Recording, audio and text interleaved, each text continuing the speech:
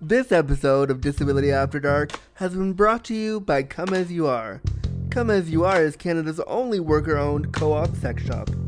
Trans-owned and operated, Come As You Are carefully reviews and curates their selection of sex toys, books, and DVDs. Now you can get 15% off your next purchase at comeasyouare.com using coupon code AFTERDARK.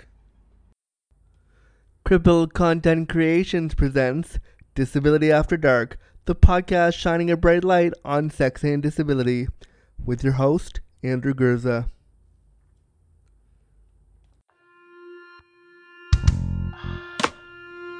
Disability After Dark with Andrew Gurza, shining a bright light on sex and disability.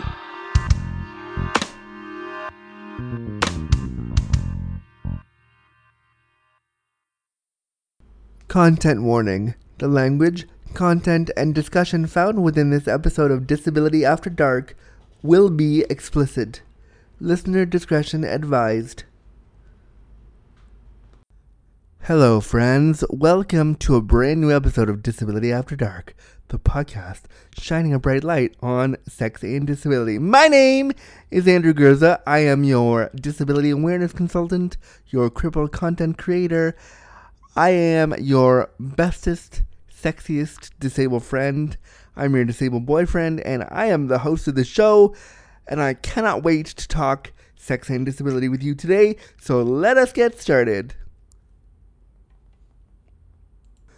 I'm recording this just before Christmas time, and you will hear it just after Christmas time. But I hope that wherever you are, you're getting cozy, you're comfortable, you're feeling yourself, you're as sexy as possible, and you're ready to get down and talk about sex and disability. But first things first, I want to give a shout out to one of our new Patreons. I got a Patreon pledge from Daniel Orion Guerrera last week.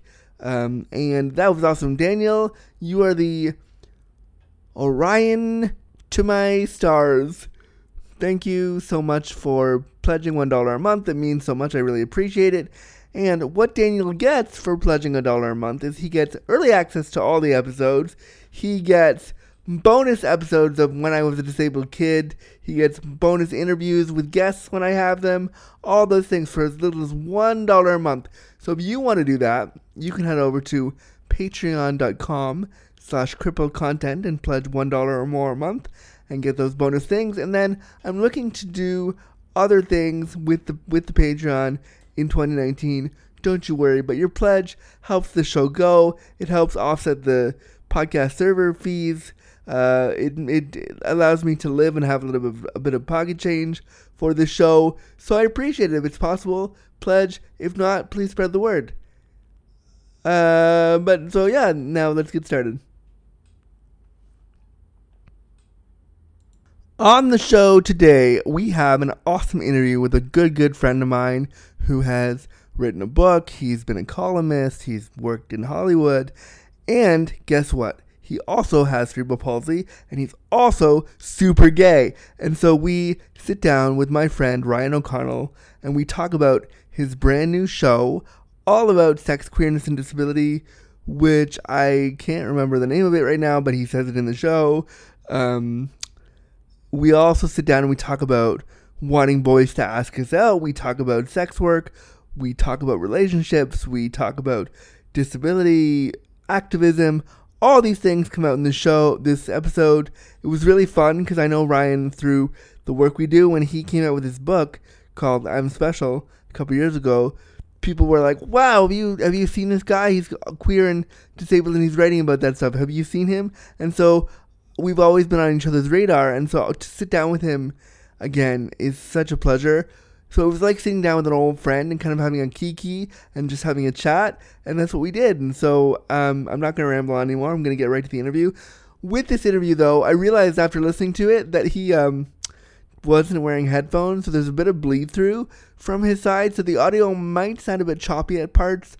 I did my best to fix it, but I'm not an audio editor. And I don't have a team of audio people behind me, but I tried. So let me know if it's okay. And I hope you enjoy my interview with Ryan O'Connell right here on Disability After Dark. So I'm just it's so nice to talk to you again because it's been forever. I know, I know. How's Toronto? Cold. It's Yeah, November. It's the middle of November, so it's like just started snowing last week. Oh, it's that's a troll. I it's hate that for you. yeah, I know. As a wheelchair user, I'm like, why is snow? Why does snow have to be a thing? Oh God, no. I mean, but I mean, I feel like before you were in the burbs, though. Now you're like in the big city. You're a city girl now. So I'm a does it? city girl. I mean, yeah, I guess so. I'm still a homebody that that is in bed by 9 o'clock and is like wants to sleep. Yeah. Yeah, my dreams of disabled dick domination never took hold. It's all right.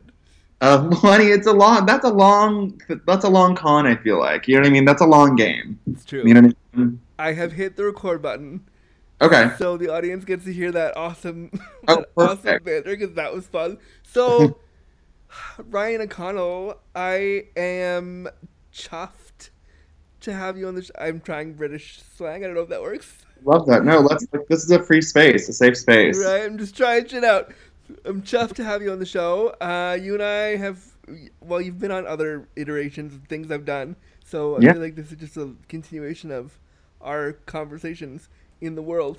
But Yeah. you're awesome because you do things around disability and you provide disability awareness in a really cool way. That is, I'm just excited because you do disability you do disability stuff in like entertainment, and then Yes. not. Yes. Well, there's like a big gaping hole. I mean, I feel like, well, okay, I just walked right into that one, actually. You certainly did. That was really, I'm better than that. I'd like to think that I'm better than that. No, I mean, it's very frustrating working in Hollywood. And, for all the talk of diversity and representation, which is great, there's still such a long way to go. It's like not even funny. You know what I mean? Oh yeah, no, we're not we're just we haven't even scratched the surface. Like we're looking at the surface, being like, yeah, I guess we could do stuff, but we're not there yet. Um, Yeah. Did you see there was this big thing on Variety, like a big feature on disability. I think that was sponsored by Easter Seals. So it was like it was like weird. It was like sponsored content, did they but just they just put it out like a day and a half ago, right, or something? yeah, it was super.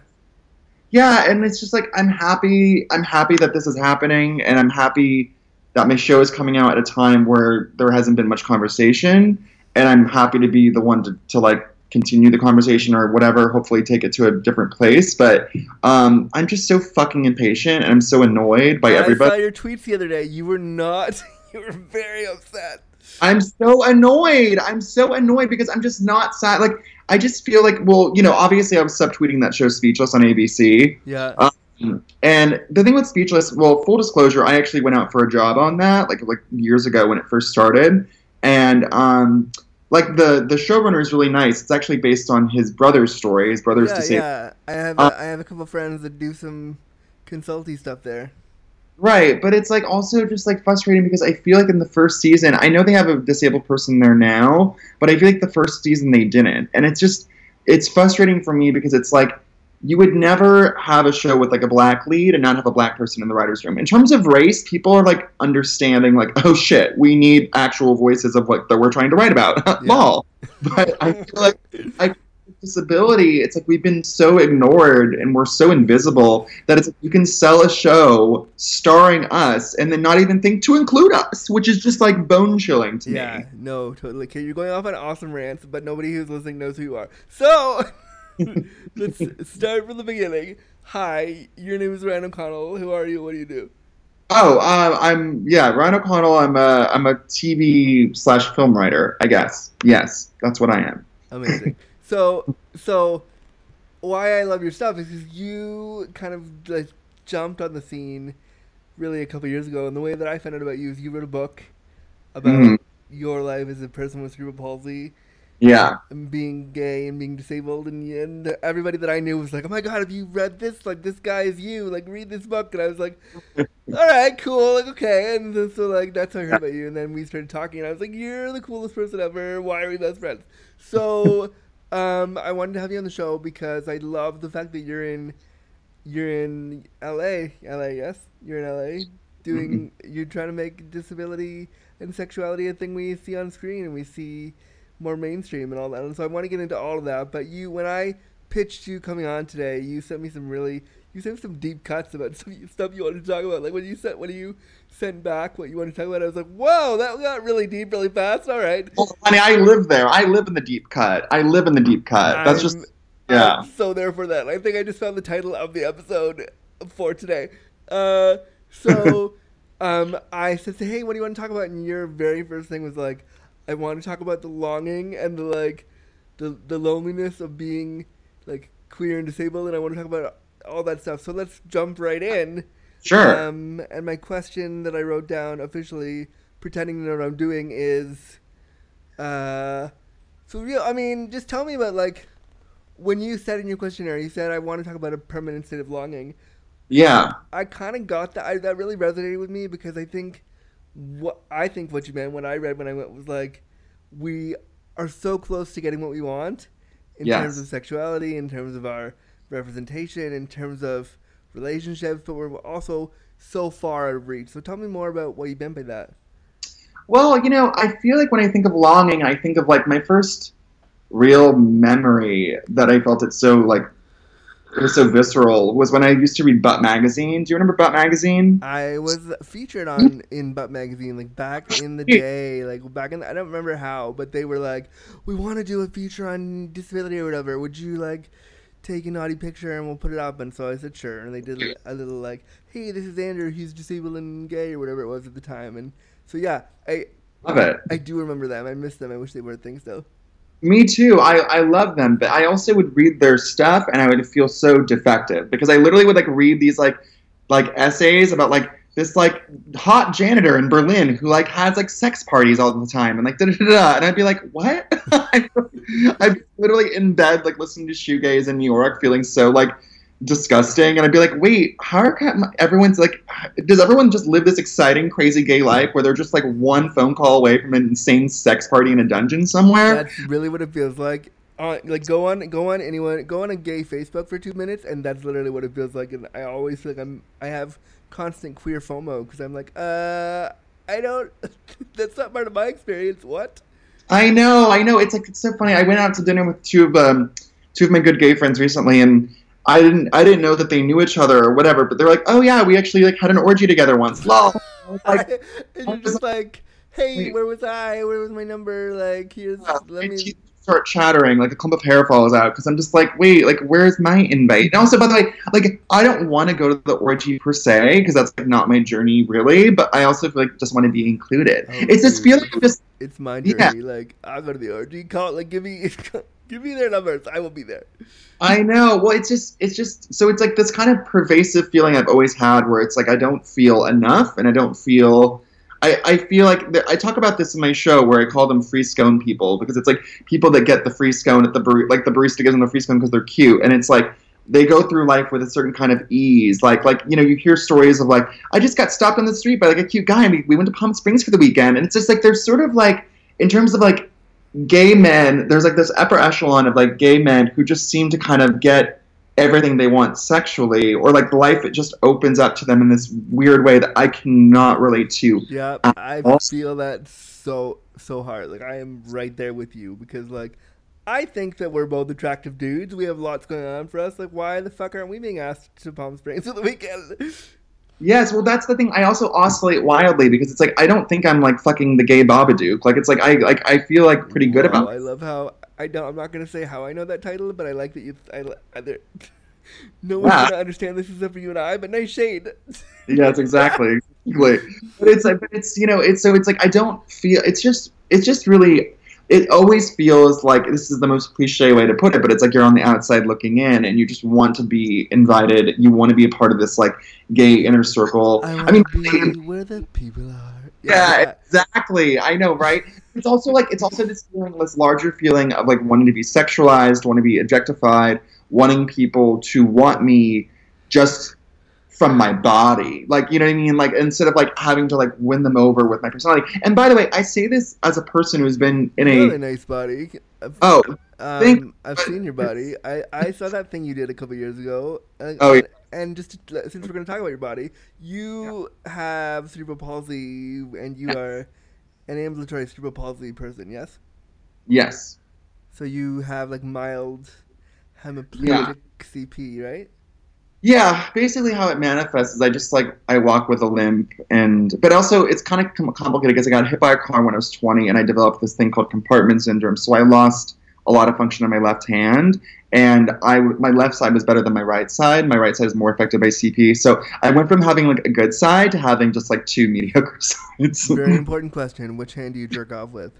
My right. I used to jerk off with my left, and then I got hit by a car, and I had to learn how to jerk off with my right, which was, that was hard. It's a tough skill. I hope it was hard. Yeah. That's a tough skill to learn to really Yes, teach. especially age 20. I'd been masturbating for a long time, and to switch it up like that, it was very. Right? It's a switch hitter. I was so. Yeah. Anyway, no, but you have a nice body. Like I like you did a spread for something a couple years ago, and I remember seeing it. I don't remember who it was for. It was for Yeah. Probably style like you. I had to strip for them or something. That's right. And they did a whole like spread of you. Pun Yeah. definitely intended. They did a spread of you like stripping down, and Yeah. I remember being like a tad jealous, but also like, yeah, awesome. Like what I like Yeah. about you and your and my relationship is when I first heard about you, there was like a definite of like, what? Someone Mhm. else is doing this? Fuck right Yeah. off. No, this is Yeah. my thing. Like, have you ever felt with other people that are doing the work we do, like, why are you encroaching on my shit? Yeah, well, I think that as marginalized people, I feel like we're taught that there's only one seat at the table. So, like, when someone is taking a seat, you think they're taking your seat, and it's not our fault. It's like what we've been ingrained to feel. Yeah. You know what I mean? Totally. So I totally get that, but I feel like I try, but I also realize that society fucking with me, and I try to like separate oh and be like, yeah, there's all the seats, and like we should lift each other up. We should be supportive. we should be on each Wait. other's laps. We should be, like. And I feel that. So now, like, I have nothing but love for you because I think what you're doing is fantastic. Like, I'm all for what it is that you do. Yeah. I don't even remember what the initial question, but so yeah, the thing about longing, I fully feel that with you, and I listen, listeners, anybody who wants to take me to Palm Springs or take me to New York or go on holiday to London, I'm down for that. Let's talk about accessibility things, and I will whisk away. Just figure it out, please. Well, the question actually came from because this summer, we shot my show this summer, and I'm basically playing a more insecure, more damaged version of myself. And it was really interesting because I felt like inhabiting that space really brought up a lot of old feelings, and I felt like I was becoming that person again. And it's like I have like a lot of love interests in the show, and I felt such a weird like whirlwind of shame around that, where it's like I felt like guilty that these guys were like getting paid to kiss me. Like I like thought that, like I remember being like, ew, like they're probably so bummed out that they have to kiss me tomorrow on set, or like I just felt so gross for having Do you need a love interest for season 2? Because hey, well, all goes well. Hopefully I think my season 2 love interest is panned out, but I don't know. We'll see. We'll see let if me know if there's like a weird breakup.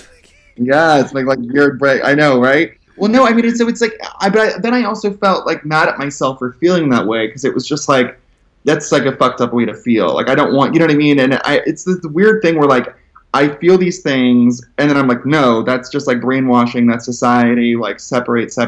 But it's hard, and it was really hard during the filming because I also felt like.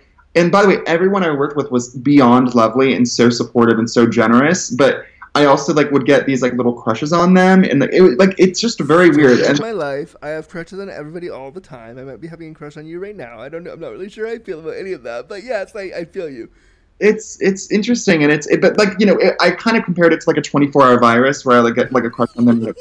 It was like it literally was like a virus. Like I literally be like, I think I like them, and then like the next day I'd be like, oh, LOL. And I think like I talked to other actors because I had never acted before, and they're like, oh, that's completely normal because your brain's playing tricks on you. Like it's like you're with this person, but you're not. You know what I mean? Acting, and it's like So, but what I'm really excited about for your show is that you are a disabled lead who Yes. is unlike the characters in Speechless and like the family comedy of ABC.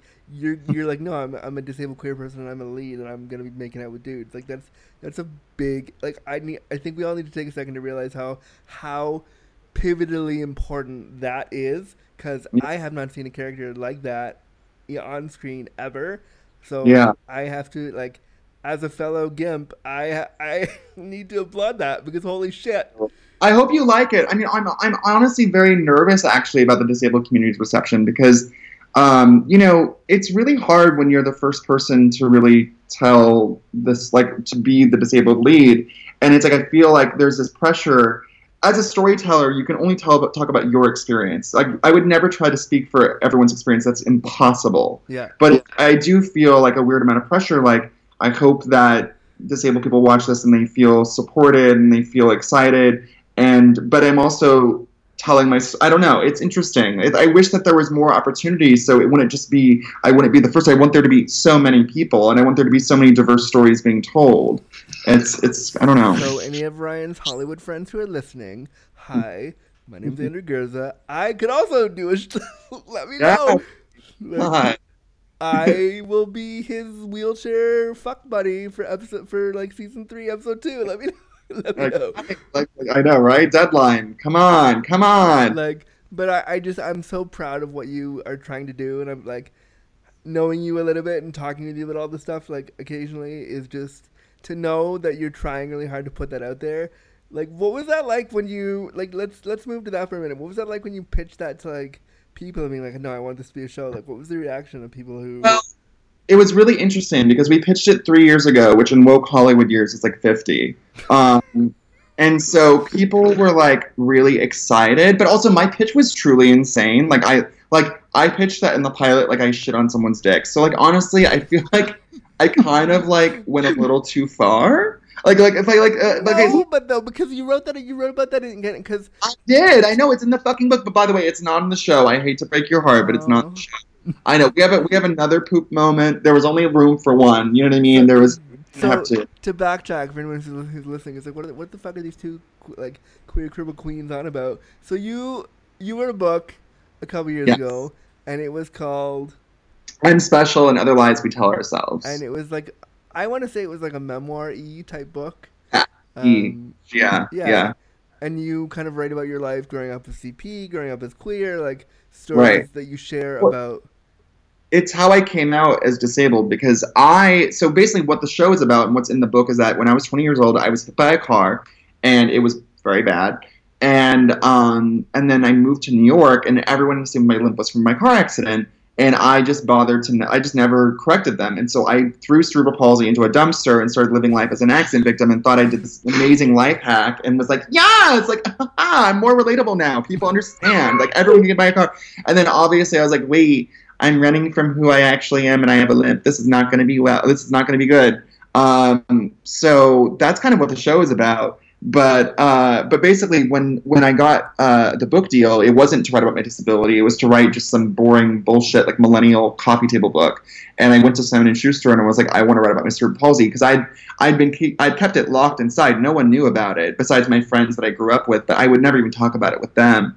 And I knew that it was like kind of, not to be dramatic, but I kind of knew that it was like slowly killing me, like not talking about it. I also was like addicted to drugs, which was a whole fucking thing. So I kind of realized that this would kind of hold me accountable and force me to be honest about this big part of myself. And so it's weird. And so, I mean, I suffered from such intense internalized ableism. I didn't have the dialogue or the vocabulary to even describe it. Like internalized ableism isn't even in the book because I don't think I even knew what it was. But now it's so fucking crystal clear to me, like what was going on, and I still suffer from it. It's not like a cure. You're not cured of it like one day. Like no, I'm sitting with it all the time. I'm sitting with it right now as I talk to you. Like it's there all the time. It's internalized ableism is there with you when you're naked with a boy. It's there with you when you're brushing your teeth. It's there it's all the time. It's there all the time. So like I feel you, and it's scary to think that internalized ableism can be so strong and almost killed you, but it sounds like you had a BoJack Horseman like disability moment. Like I feel like I haven't seen that show. I feel bad. What? Oh, I know. Throw me into TV jail. I understand. Everyone's obsessed with it. Everyone's like, you have to watch it. I know. But what is the reference? While the character goes through like depression and takes pills and has all this stuff from like, who are they? Like, yes. And I mean, he's a horse. So, but if you watch the show and you watch his journey, it really seems to mirror kind of what you're saying about depression and trying to deal with the fact that you were disabled. But P.S. like no one knew. I mean, and they don't make any references to disability in that show, but like, just having watched it, there's definite parallels to like hiding something and trying to be like he's an actor, he's in LA and he's trying to do all this stuff, and like it just is really, the show is really sad because it talks about his like journey trying to be okay with himself and he's not, and so like if you watch it, you'll definitely see parallels between your experience. Yeah, I mean, I should definitely watch it. I mean, I think when it came out about having CP, which was when I was 28, when the book came out, I thought naively that I was cured, that I had basically solved all my problems, and that I was now being honest about who I was 100%. So everything from now on was going to be amazing. Oh, honey. I know. So were we ever so naive? I don't know. I always think about it like this. In your 20s, this is what it was like for me. In your 20s, a lot of traumatic things happen to you, but you don't have the emotional intelligence or room to deal with it. So I say you put it on the trauma credit card. And in your 30s, the trauma credit card bill collector comes, and you have to pay that shit off. Yep, yep. And it's like, holy shit. I mean, I also was celibate for 10 years, which was insanely damaging. I think that's probably the most damaging thing that I have ever done to myself, was not have sex for 10 years. You're like choosing not to have sex because of disability and because of like...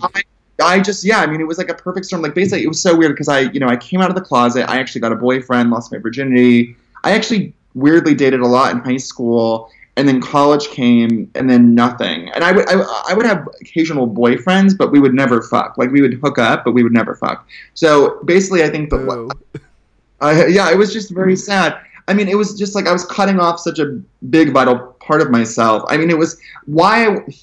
I mean, I don't know. I think at a certain point, I just became scared of it. I became so scared of it, and then I just let it go on for so long. And I feel like I'm still paying for that now because I'm in a happy, amazing relationship, but I'm also like using sex workers a lot in a way that feels. Oh yeah, we're gonna go right to that. I'm. Oh yeah. I'll jump right into my question. So what's awesome about that is that the other day, I'm going to be super open about it now because it happened the other day and my mom told me that I could, so here I am. Yes. My mom and I were talking about something and I said, you know what, Mom? I hire people for sex. And I paused and she paused and there was like a moment of like, oh, did I just say that? Motherfucking, what do I do? And then she was like, oh, that's great. And I was like, hang on. What? You okay with that? I don't.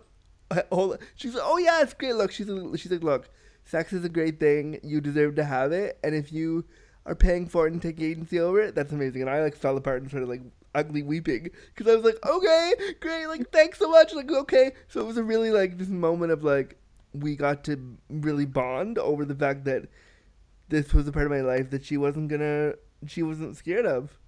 That's so awesome. You came out of the sex worker closet. It was a big deal because on this podcast, like up until right now, I had been alluding to the fact that I use sex workers, and I may have like mentioned it off the cuff, but I never really sat down with it and was like, yo, guess what? I put my hard-earned dollars towards some dick when I want to feel slutty and like when I want to just enjoy sex with somebody and not have to worry about stuff. Like, of course. But to say that because of the shame and stigma is like really hard to get there. So anyway, I totally cut you off and you were gonna. No, I love that. And I think there should be more open discussions around people using sex work because I've been using sex work for the last 4 years. And again, I'm in a relationship and it's so interesting. The mindfuck of this whole thing is like, you think that being in a happy, loving relationship, which I am, would somehow like negate the need for validation or for being desired, and it doesn't, and it's a bummer. I mean, I have mixed feelings about my own relationship to using sex workers because sometimes it's felt very empowering and great, but also other times it's felt compulsive and like addictive in a weird way. Yeah, I fully agree with that. Like I'm on a fixed income and I make as much money as I can doing my consulting and doing my like talking and stuff, and I, some of the money I'll use for that. But there are moments where I'm like, should I hire this person right now or should I pay for groceries? Which... Oh, lol. Well, honey, sex is its own nourishment. Right?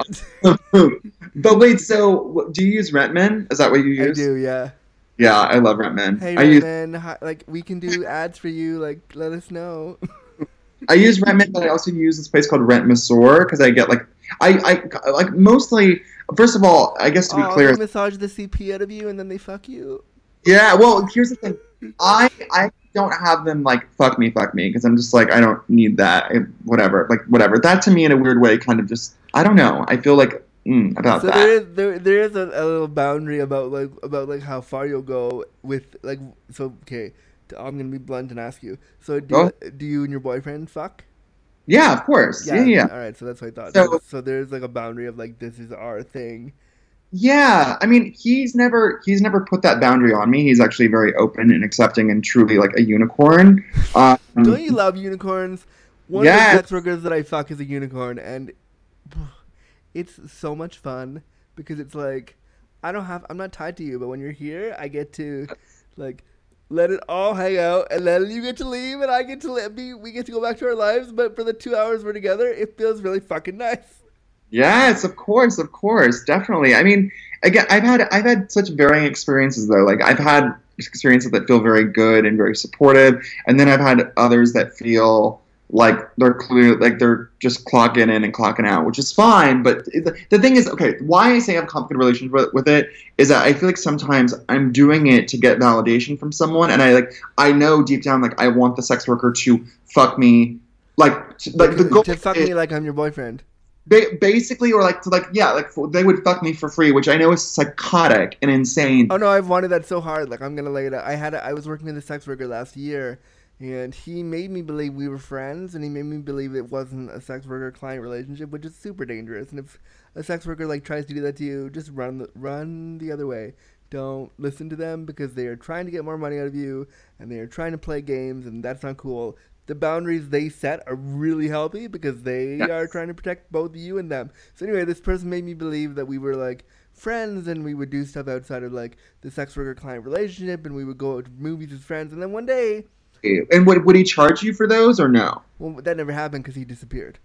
Oh, really? He just stopped talking to me and disappeared, and he broke my heart because I was like, I thought we were more than just sex work. Like I went through a good 6 months of like, I am depressed, I am upset because you just disappeared. So it's like, so now I really appreciate when a sex worker sets really clear boundaries about what it is we're doing, and like I have a one of the sex workers that I work with. We have a rule where like we get to text each other occasionally within the week, and that's it. Like but to get to that place, because I was doing kind of the thing you were saying about like being kind of in love with this person and texting Right. them way too much and being way too like, okay, we're like together, let's. And he one day had to text me back and be like, no, we're not doing that. I have to tell you that like I work with you, but it's a working relationship, and we need to set a Right. boundary here because I don't feel good anymore. And I was like, okay, like, but that crushed me. I was like, immediately my internalized ableism like kicked in, and I was like, well, fine. Obviously, you don't like me because I'm disabled, blah. And he was like, it has nothing to do with that. You need to Right. calm yourself, like. But it did take me a long time to. This is a boundary, and that's okay. It's all right if that somebody set it on you. Right. No, it is, and it's smart for them to do that, and it's in the long run smart for you as well.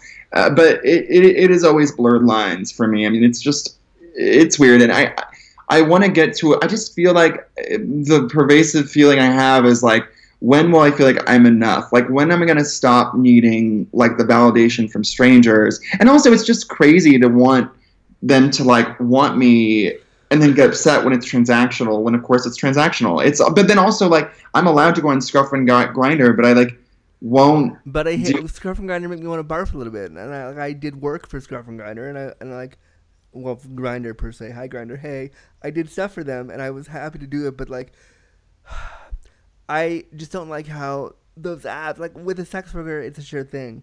If I Yeah. put the money down, and as long as I'm respectful and not a creeper, I'm generally gonna get what I ask for.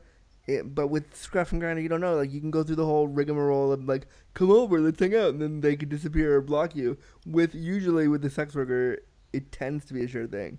Yes. I mean, I think I'm so like paralyzed by rejection because I experienced it so much when I was younger that like it still scares me. Like even when I was shooting, like my boyfriend and I were apart for a long time. and I was on Scruff and Grinder, and also like it was just exhausting. Like the whole like conversation, sending pictures. Da, da, da. I mean, it really ultimately just ended up being easier to hire a sex worker. It was like, I wham. mean, right? LA Grinder. I was there when I did the thing for Grinder. I was on Grinder in LA, and like I would wake up at 7 a.m. to 25 messages of dudes' dicks being like, "Hey," and I was like, "Ew, could you like start with hello?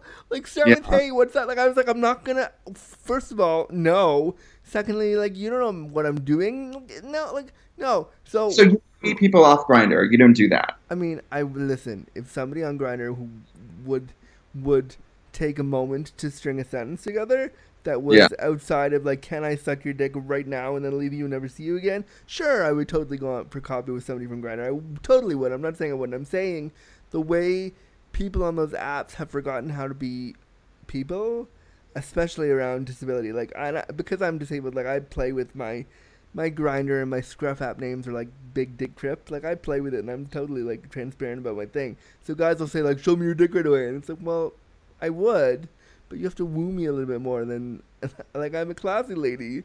Like Yeah, yeah, of I'm course. basically Edith from Downton Abbey. Like I need to be. You gotta give me something before I put it out. Well, have you ever hooked up with someone from Grinder? Have you ever done that? Has it ever actually worked out? No. Yeah. I mean, yeah, it's just it's a lot. It's a lot, and for some reason, sex work doesn't feel as intense or whatever. No. Because What I love about sex work is that it's really simple. Like you put it, you lay it out. I always ask them for the number right away so I can phone them or text them and say, "Here's my deal. Here's what my reality is." Like, right, and my thing with them is like, "Hey, have you ever been with a disabled guy before? Did you want to be?" Like, I also try to be really flirty because I want to, like, I much like you, I want the validation from the hot guy because right, I never had that, and I've never had the hot guy. Like, basically, what it sounds like we're both looking for in our sex work journey is like the guy from Palm Springs to take us away and have vacations, but also then we'd have to pay for it. Like that's what we're looking right. for, but we're paying for it. So like, I also want the validation of a hot guy to be like, yeah, I fucked you and it was a good time. Um, and so yeah, with sex work, I find it really easy to be like, here's what my needs are. What do you think? Right. No, totally. I mean, I guess I'm just for myself. I'm just frustrated that I thought being in a loving relationship would take the edge off of some of this longing, and it doesn't really. It feels like a separate thing. I don't know. It's like it's It's weird. just disability, like, Yes. and because we're only in our 30s, so like disability is, it's really like, and we were also told when we were kids, like, you're not gonna live past X year, so at least I was, you're not gonna live past like X time, so Yeah. like you're probably looking for, and I would guess you're looking for like validation because you've been told you're not worthy enough, so you don't have a lot of time to like find that. Yeah, I mean, probably that's part of it. It's so funny. Like, I never got the like you're gonna live till this age, but did go to a doctor recently, like a year ago, and I was like, so what's the deal with CP? Like, they're like, well, they're like, you're gonna like your lifeline is fine, like you're gonna live a normal life, but you do typically age 20 years. Like, basically, I'm 32 and I have the body of like a 52-year, like Um, 52. again, you have a pretty hot nerdy body, so like, But like no, I mean, but like it's like I was like, what? I didn't know this. Like I was like, are you kidding me? can I Like, start calling you daddy then? I mean, if oh, lol. I have a sweatshirt named Dad, so maybe this is my final form. uh, It's just so interesting. I didn't know. I mean, I still am like pretty ignorant, I guess, when it comes to my own disability. And I mean, I take care of myself and I work out and I do all that stuff, which is very empowering for me. But yeah, there's still, I don't know, there's still a lot of like unanswered questions, and I don't know. I don't know. It's interesting. I mean, it's tough because like like the doctors have told me like you might only live to like X year, and it's Right. like, oh, like that's a bit scary, but all right, like. But there's also so much the medical community doesn't know about CP, like because it's a childhood disability that they tend to champion it only when you're a child. When you're an adult, they're like, "Oh, you have that thing that kids have." Yeah, I'm not Oh, sure. that's true. You get kind of dumped after like age 50 because I went for just a checkup because I like to go once a year, being like, hey, how's my CP looking? Like da da da da. And it's like they kind of are like, well, if it's not giving you problems, you don't need to come. And I'm like, well, I'm trying to make sure that there isn't like that's why I'm that here. there won't be in like 6 months. Yeah, no, totally. Wait, so weird. Um, It's frustrating. so you mentioned earlier that your character is like a more fucked up, kind of insecure version of you. Yeah. That, Yeah. that sounds like was that fun to play, or was that like hard? No, it was not fun. It was like I was like acting out my trauma. It was like not. I mean, look, I'm happy I did it, and I'm very like proud of it. And but it was. I didn't expect it to be so emotional, and it was. It was very, very emotional. And again, I was occupying a headspace that, to me, I thought I had outgrown. But being in that headspace again, I felt myself like backsliding into old behaviors. It was weird. It was just like again, like. I just felt like I was becoming that character when the camera was like yelling cut. It was strange. It was just a very strange experience. And I'm happy I did it, but it was a troll psychologically. And did you produce with like awesome people? Like, was it? Yeah. Jim Parsons is a producer. And he's, Good, that still worked out because I remember we had talked like Yeah. a while ago about him being involved, and then I wasn't sure what was happening with it. So I'm glad that happened.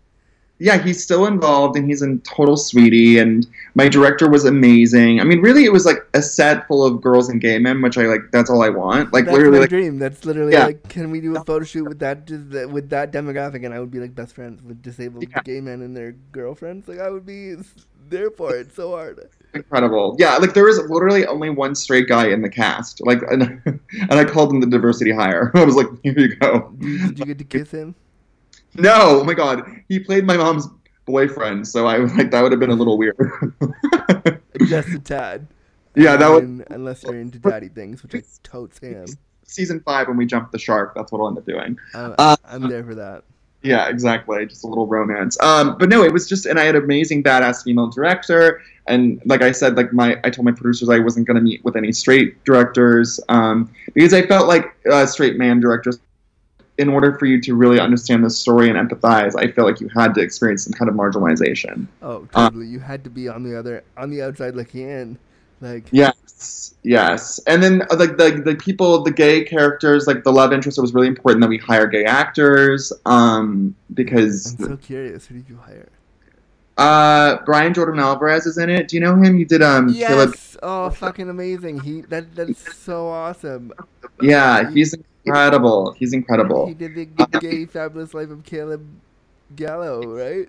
Yeah, no, he was great. Actually, it's so funny because when I worked on Will and Grace, I showed the writers' room that show like the first week we were in the room. I was like, here, like watch this thing. It's incredible. And my showrunners fell in love with him, and now he's on Will and Grace. So it's a nice gay circle that went around. Yes, well, I like to give like gay people jobs because they're super talented and crazy. Like, and I feel like I know a lot of gay actors who are just like not getting the same opportunities as like their straight counterparts, and it's like frustrating. And you're just like, hello, they should be a movie star by now, right? You know? Hey, Yeah. So I'm gonna go off on a question that I did not write down because it just popped in my head right now. Didn't you have a podcast? Don't you have a podcast for a while right now? Oh, I did. I had this podcast named Babe with my friend Laura, and then I kind of just stopped doing it. But Laura does it now just herself, and it's still super funny. I mean, I just went off to film the show, and so I was gone all summer, and it just felt like a kind of natural endpoint. And but it was like pop culture, right? It was like... It was just sort of, yes, talking about whatever. Like, it was like us checking in on, like, Babe became this kind of, like, phrase of like checking in on people who we felt like were acting a little weird, like on the emotional edge. We'd be like, "Are you good, babe? Are you good? Are you, babe? Are you okay?" So it kind of came to that. We talked very candidly about our experiences and stuff like that. So it was super fun. Yeah, it was really good. It's still happening. So check it out. That's awesome. I'll definitely get on it because I saw it when you were like producing it, but I never clicked play. Because it's weird, because I produce a podcast, and I'm always like, do I want to listen to like another one and see how I'm not doing it? Like 10,000 podcasts. I feel like you have so many. Well, I've downsized because I had two, and then one that I created, nobody was listening to it, so it's like, oh. So wait, was that the one about being like a disabled child? Okay, I did one episode which I fucking love, which I loved. No one listened to it mainstream, so what I'm doing for everyone listening is I'm going to turn it into a Patreon supported part of this show because then people can still hear it, and I don't have to do two Right. at once.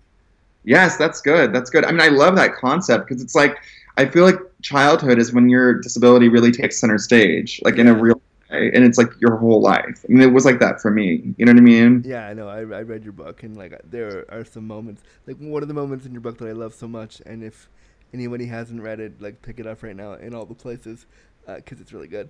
But I love the part where you talk about poo. Look, Oh, I love it so much. oh yeah. It's like it's definitely a theme. Poo disability is a big theme. It's a So big theme. I remember when you first just started out, you were writing your writing was really, you were out there. You laid it out for me like really clearly, but like I'm gay, I like sex. Here's the deal. No, no, no. And you there were a few pieces that I was like, wow, you really went there. Yeah. And you mentioned a few minutes ago like you weren't really having a lot of sex. Were you writing those pieces kind of like to be like to try to figure out your queer identity in those pieces? Well, are you talking about the ones I used to write for Thought Catalog and stuff? Yeah. Like, yeah. It's so interesting. I mean, the things I talked about in Thought Catalog all really happened to me, but I think like with everyone, it's like you take like 6 sex stories and you tell them and you make it seem like you're someone who has a lot of sex. You know what I mean? Like, I mean, Yeah. I was still hooking up a little bit, but it was like pretty bare bones. But I think that was like kind of more like my essays in Thought Catalog. It's so funny. I mean, I haven't read any of them in so long, but I feel like it was like probably a curated version of myself. You know what I mean? Because I was not.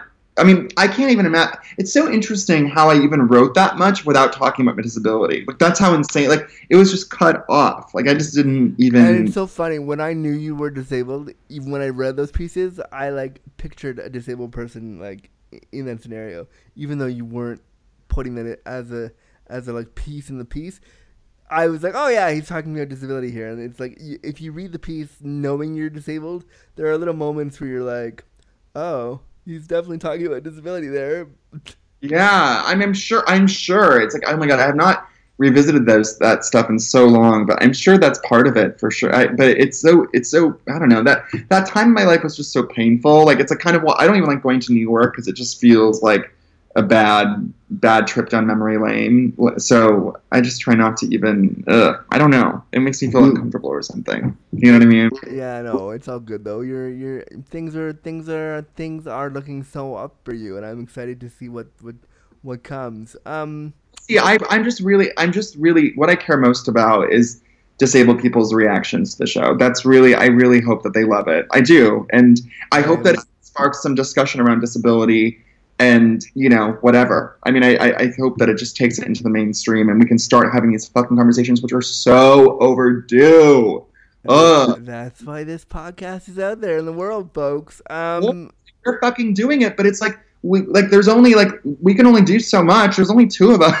I know. There's one mean a bit, and well, a bit. Okay, so battle call to all the sex educators and all the people that are doing this stuff, kind of in their own communities. Put it on social media. Put it out there. Let us see it, so we can retweet it, so that people's eyes can get on it. I think what you're doing is so key.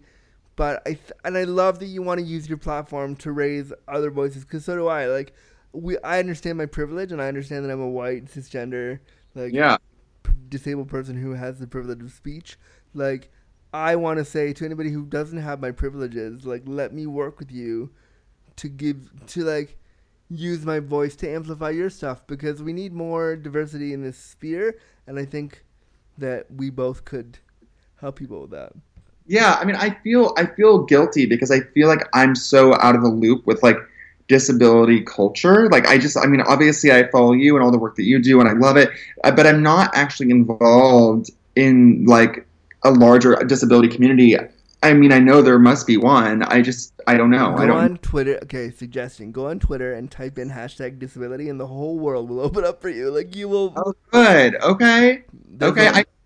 Do you follow that writer Kia Brown? She did this. Kia was on the podcast, episode 33. Oh, I love her, and I can't wait for her book. Oh, her book's gonna be incredible. Kia, send me a early copy. I'm so excited for you. Ryan O'Connell, though, I have few more questions. Tell me about like your views on Bring It's Okay. We talked about the show, which is great. How do you feel about, aside from the pressure of like being the mainstream lead on this show. Hmm. How do you feel about like sex and disability in pop culture? Like, in what other arenas do you want to see it? What other thoughts do you have on that?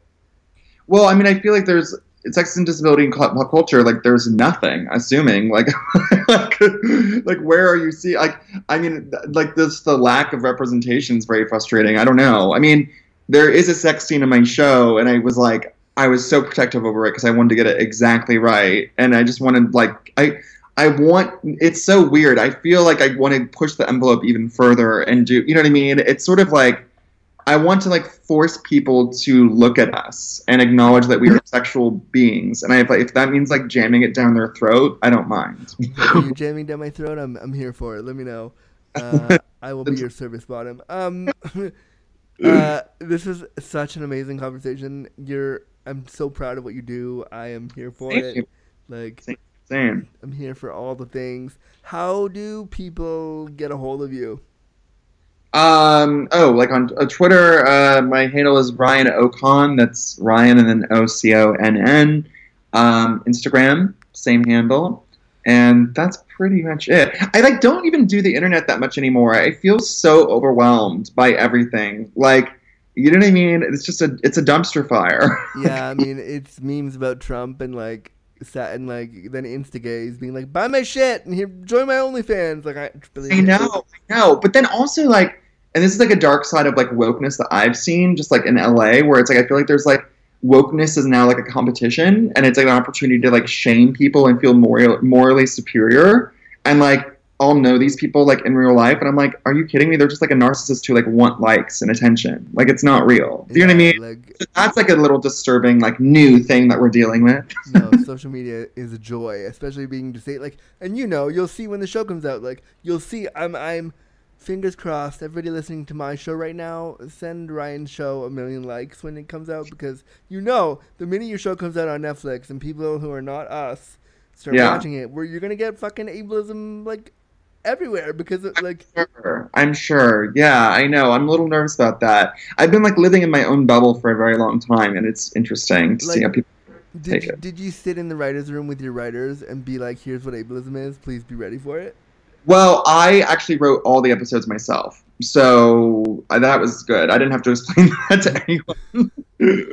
But I mean, like, we only have 8 episodes, and so there's so much further because the whole first episode, the season, is around him being an accident victim now and not dealing with a CP. So it's like, and it catches up with him. But for season 2, I want to dive even deeper into his disabled identity and all that stuff. So hey, if you need a consultant, like, hey. yes, honey. Yes. Let me know. Yes. I'm actually really curious to hear your thoughts on disability fetishists, people who fetishize disability. Oh. What is your thoughts on that? I've never had that, but I'm curious about it. Well, I mean, I've said this before and I'll say it again. Like, I fetishize myself to a point. I'm like I said on Grindr, I'm big dick crip. Like, Right. I think to a point it's sexy. Like, Yeah. to a point it's funny. To a point it's safe. If there's a point where you are taking it and you're making me more disabled for your weird, twisted enjoyment, then I have a problem with it. Right. So you have been fetishized before. Oh, I have been, and I fetishize myself, and I've played within that realm, and I think it can be really hot. Like, I'll basically, I'll say to a guy like, "Hey, want to touch my big joystick?" Like, it's ridiculous and silly, but it's a necessary part of. Like, I think for you when you're going on those Grindr dates, like, I would like. You have a bit of a limp and a bit of a CP gait, so like, why not play with that? Why not like?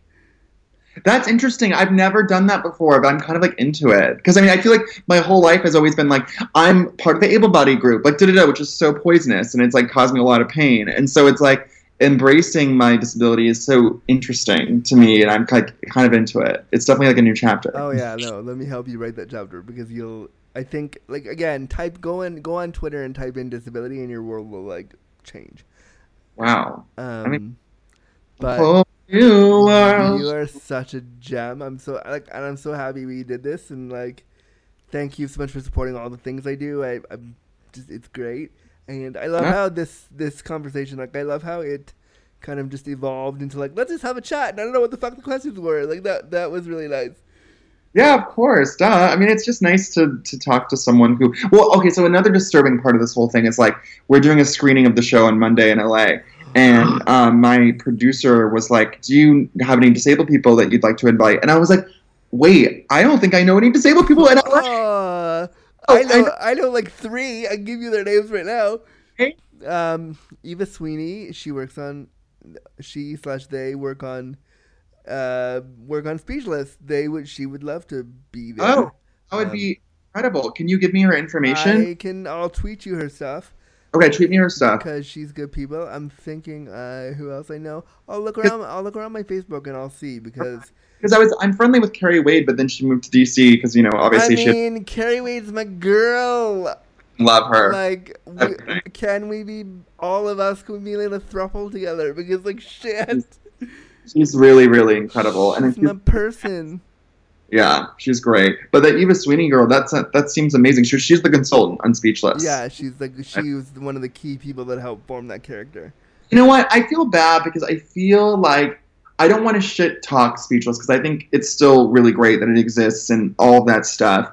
And by the way, it's not entirely. It's also a very, very frustrating thing where I bet the pool of disabled writers is pretty small because disabled people are not empowered to go after these jobs, and so they like the pool. People are not empowered to go after jobs. Period.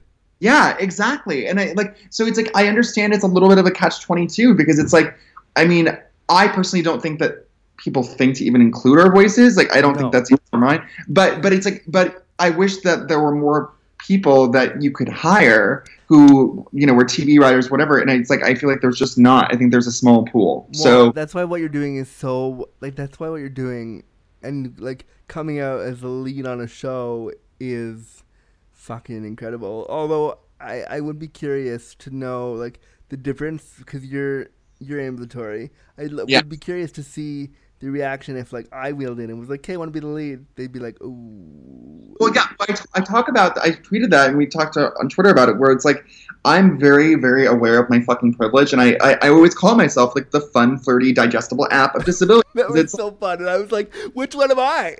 funny, a delish entree, but it's I understand that like I am intro to disability because it's like I sort of present like I'm just like the able body, but I'm also I have a limp like da da da. So it's like I am like it's like easy for them to be like, oh, okay. It's just I understand that I have immense privilege, and I'm not surprised that I'm the first person to really do this. You know what I mean? Like it doesn't shock me. I'm like a cisgendered white male who has a mild disability.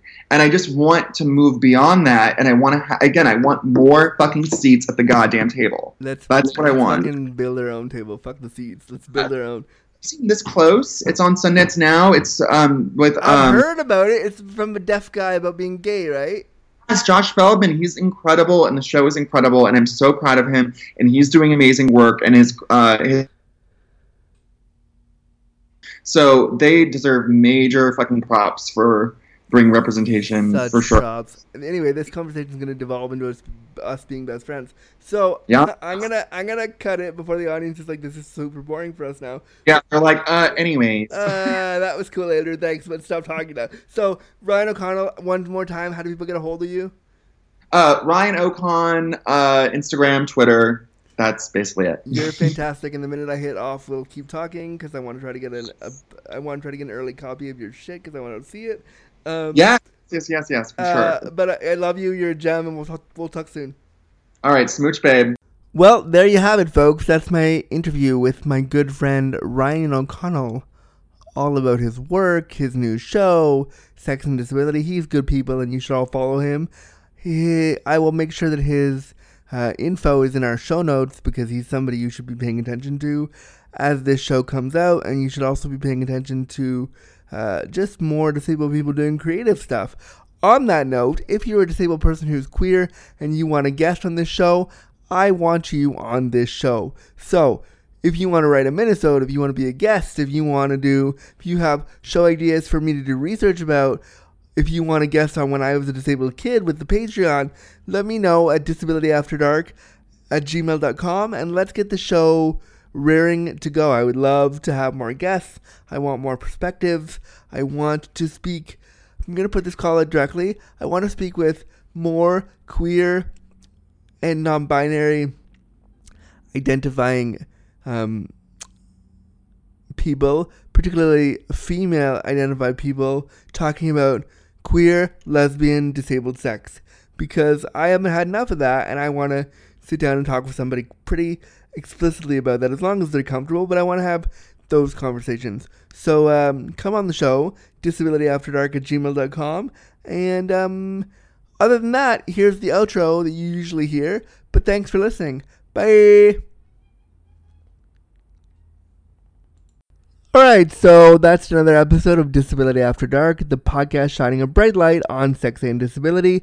I'm, of course, your host, Andrew Gurza. Thank you so much for listening and being a part of this.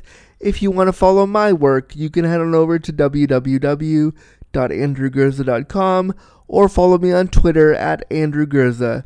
You can also follow the Disability After Dark podcast on Twitter by following DisAftDarkPod. You can also follow our Facebook page, facebook.com/disabilityafterdark. It would also be super awesome if you could leave a 5-star review wherever you get your podcasts so more people can hear about the show.